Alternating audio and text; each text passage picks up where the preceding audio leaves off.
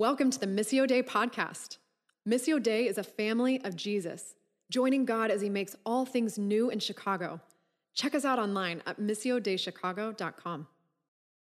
Hey, well, good morning again, and welcome to our shared online services. My name is David. I'm one of the elders here at Missio Dei Chicago and the pastor at Missio Dei Humboldt Park. And I'm grateful that we can share and worship in this way. We're continuing on today in our current series entitled Kingdom Citizens. And this series is 8 weeks long, and it's in the middle of certainly a challenging season, but also a season where space is contested, where perspective is challenged, where there's a lot of uncertainty, and we see that through the lens of politics. So we have framed this series to pursue the interchange between faith and politics. Dave launched our series by talking about that, and as Christians, we're first and foremost kingdom citizens.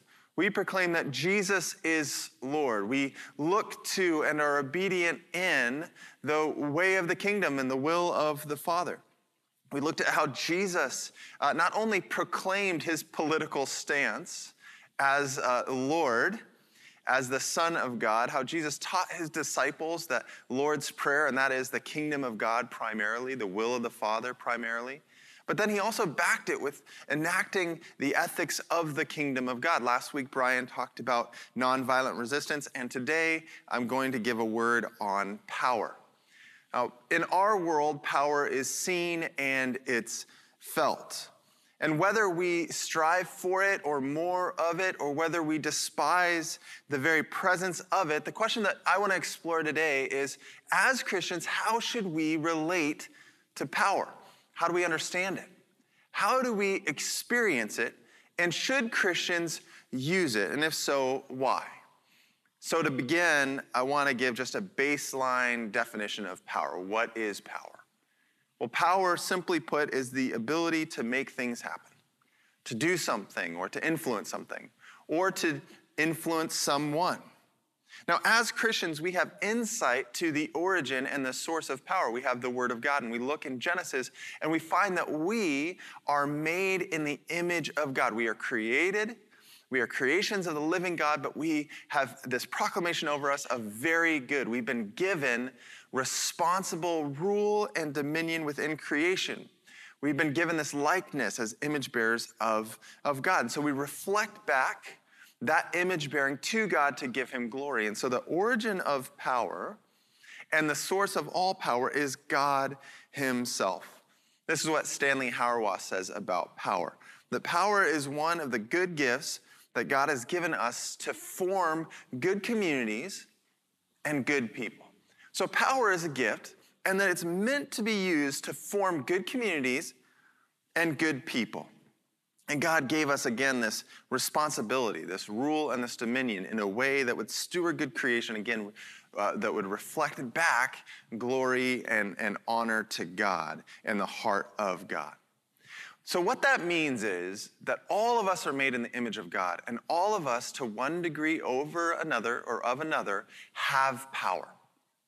Our very presence alone in this world has impact upon this world and upon this community.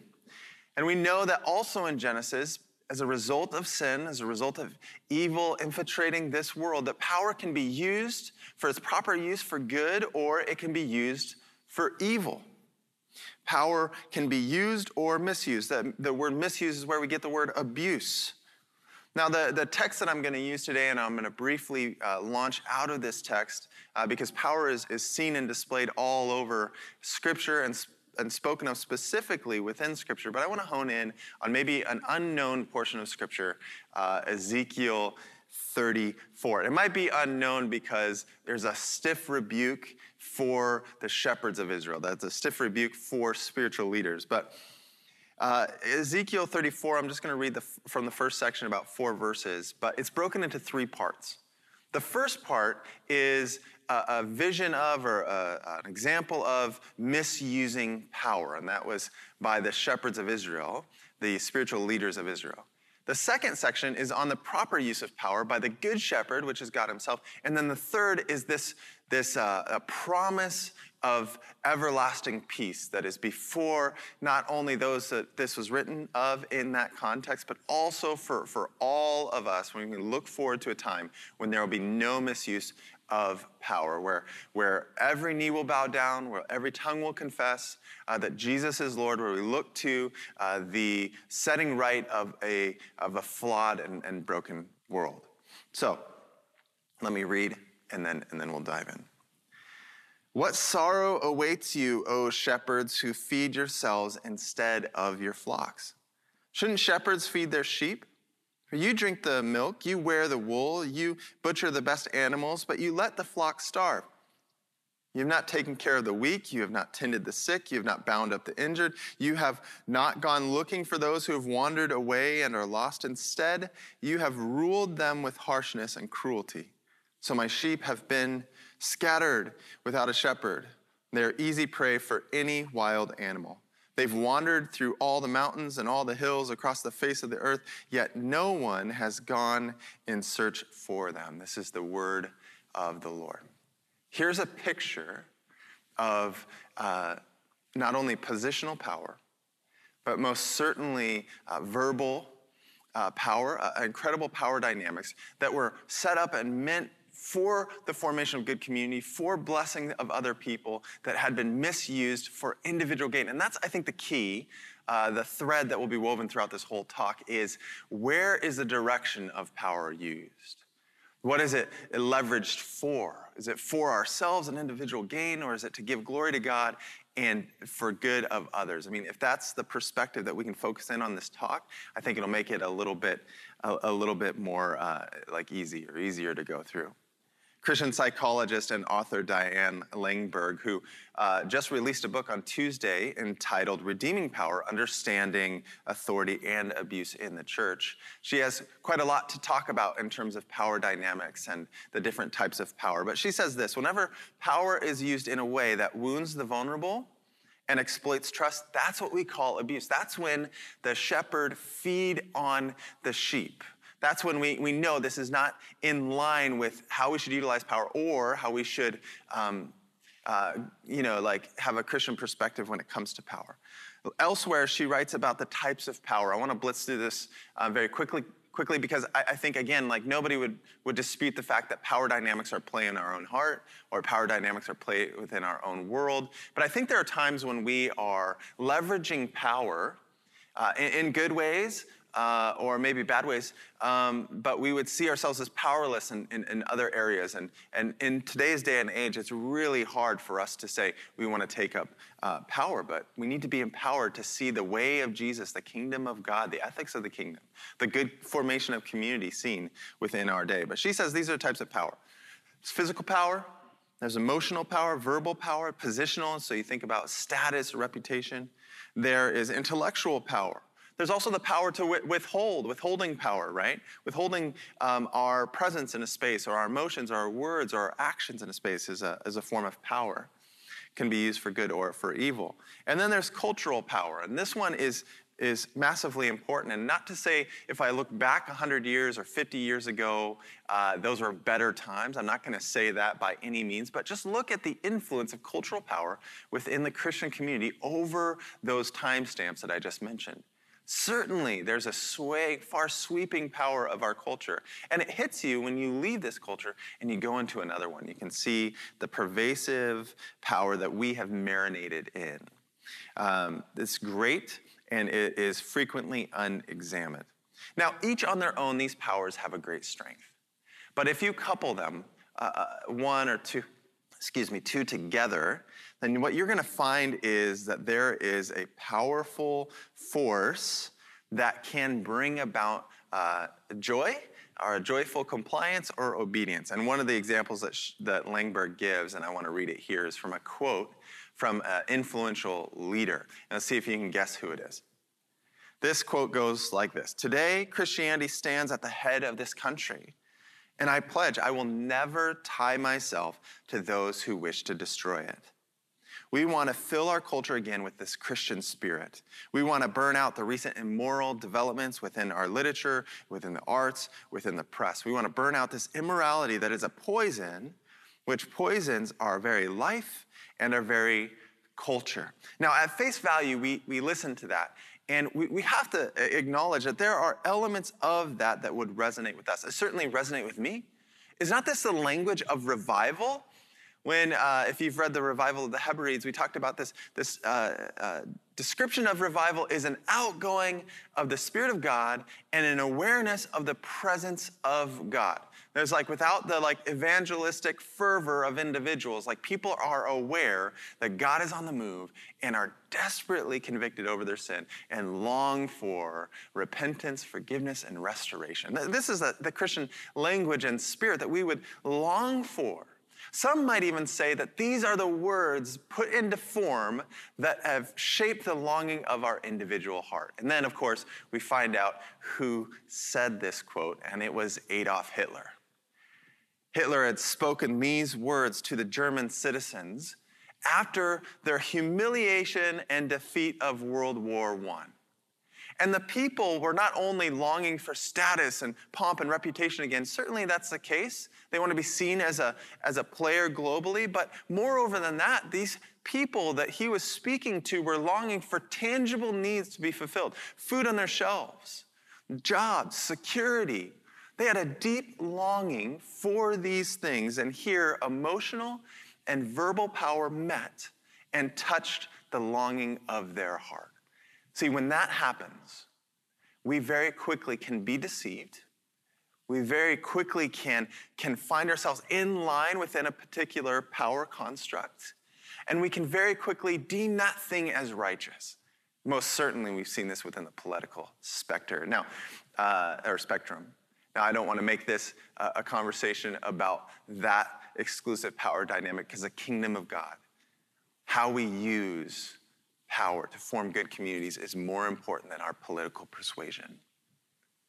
But we can see that when power touches our longings, we can be easily deceived. Langberg writes this: verbal and emotional power touched these longings, and they immediately, that is the German people, heard what they longed for, and they trust that the words were backed by character of integrity. They believed that those words were true and that those endeavors were righteous and that the tying to the Christian spirit would actually be biblical. Not so, for they followed those words, and the church as well, into a great evil. So combination of powers can be used in concert to make big things happen, important things happen, the change that we long for happen. Big things to cause social reform. So I don't want to demonize the coupling of power, especially if you're a gifted person, like Elijah over here behind the camera. Say hello, world. He's back there. He's loving this. He's receiving the anointing coming from this amazing sermon. We can see a combination of powers, though, that can abuse the vulnerable. I was thinking about abuse, and I want to move quickly on to how do we leverage power. I think there's a word for us here today.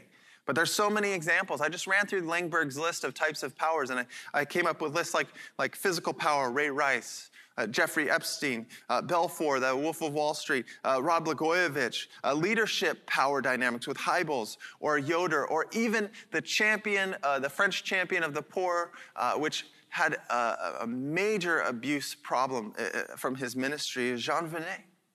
Incredible heartbreak. We've seen physical, verbal, emotional abuse. We know power exists. And I think there's this underlying skepticism of those who hold it. Very hard to be someone with high character that leverages power. But also we're skeptic of ourselves, because we know also those great words from Uncle Ben Parker that says when great power comes, there's a need for great responsibility. With great power comes great responsibility. We also know the words, with power is corruption, or power corrupts, even the most noblest of hearts. So I believe there's this general unease around power, even when we talk about power. Confusion, the sense of a detachment even from it. And we forget, I think, this, and Hauerwas, I'm going to use this quote again, that power is one of the gifts God gives us for the formation of good communities and for good people.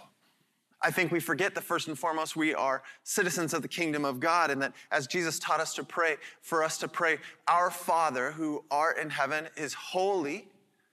His name is holy. We pray for his kingdom to come. We pray for his will to be done. And then the stamp on that prayer is, for yours is the kingdom, and yours is the power, and yours is the glory. Abuse happens when we rob the glory from God and we seek it for ourselves. When we rob the kingdom of God and we seek to establish our own. And when we rob the power of God and when we seek to take it within our own hands. Not so for the Christian community. So the last thing that I want to leave us with, 4 minutes and 27 seconds of exhortation and application. How should we use power? How should we use power? Likened to the spiritual gifts. To take a little bit of a step off the notes here, I find it amazing that the things that we can put in our own hands, the very earthly things, we run after. We know our natural wiring. We know our personality profile, like the back of our hand. But when it comes to spiritual gifts, we're at a loss. And here's the problem with that. The problem with that is a variety of spiritual gifts need to be brought together so that the church will grow up into Christ Jesus, into love, into health, into perfection. So I think that power is the same way. A lot of us are withholding. We are under either the coercion or we're under the delusion that the influence that we have does not translate to good communities and for the blessing and good of other people. So how do we use power? I have 2 verses for you. First, Matthew 28. Both are post-resurrection, pre-ascension, right? Matthew 28, Jesus says this, I have been given all authority. That word means absolute power in heaven and on earth.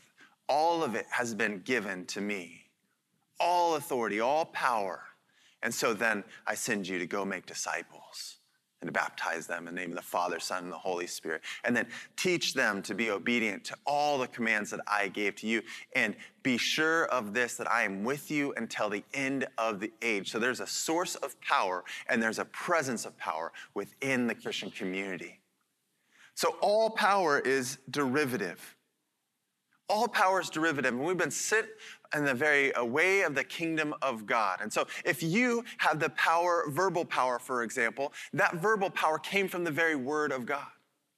If you have great physical power, just remember that the foundation, the strength, the stronghold of your life, the one who holds all things together is the one who entrusted it to you.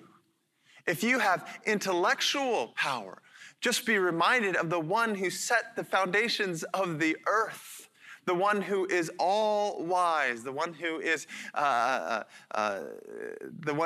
orchestrating the plans of this good restoration project on this earth, and so on and so forth. All power is derivative. Be careful of the temptation to rob God of power and glory.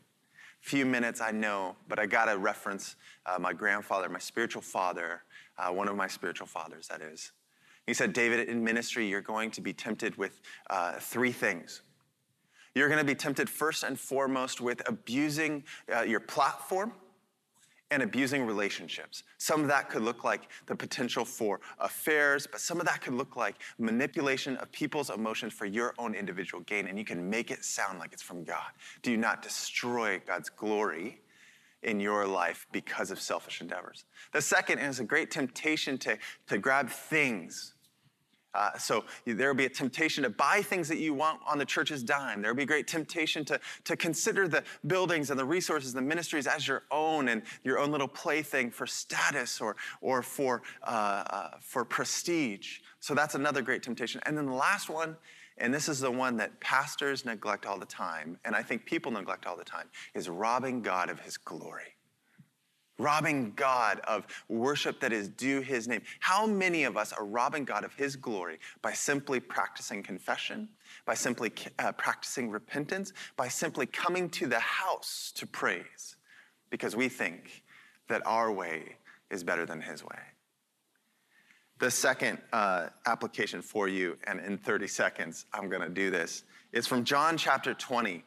You know, the tomb is empty. People are starting to talk about Jesus reappearing, that power of resurrection life has come, that the words of Jesus, the prophetic ministry of Jesus is true. And Jesus pops up literally amongst his disciples, and they wig out filled with joy. And he speaks peace over them, like, chill out, calm down, peace has come to you. But then he does something very unique. He shows them the wounds in his hand and on his side. And then he says, as the Father sent me, so I send you. As the Father has sent me, the one who is the Son of God, all things were created in and through him and by him, everything. I laid down my divine right so that I could take up your humanity, your need. So power not only is derivative, but power demands. Power from God demands that we are humble with it. Power is not about rule. It's not about external benefits as a primary. The kingdom of God is the kingdom of the heart. God's power, first and foremost, must be cultivated internally. And if it is, it will manifest in a healthy way externally. So we must be called to conform into the image of God, to love as Jesus loved, to enact the way of the kingdom of God, unafraid of walking in our own power, but submitting fully to the very power of God. Let us not rob God of his glory. Let us not rob God of his purposes in our life. Let us not diffuse or demean the gifting that's been placed in you. So let me pray. God, would we be a people that walk in power? I gotta believe that the gospel of Jesus, backed by the acts of the apostle in great and powerful ways, is not limited to that time. I've gotta believe that you're gonna do something here. All throughout Scripture, we see desperate situations and dependent people walking in otherworldly ways, causing social and spiritual good. So I pray that this moment that we're in is one of those moments, that we're desperate enough to believe in you and be dependent on you. Do not, Lord, would we not waste these years of promise? Would we not waste this time of purpose? Would we not misuse your power? And so to your fame, to your name, to your glory, we pray this in all things. Amen and amen. Thanks for tuning in. We love to keep the conversation going. Find a weekly gathering or gospel community in a neighborhood near you. To find out more, check us out online at missiodaychicago.com.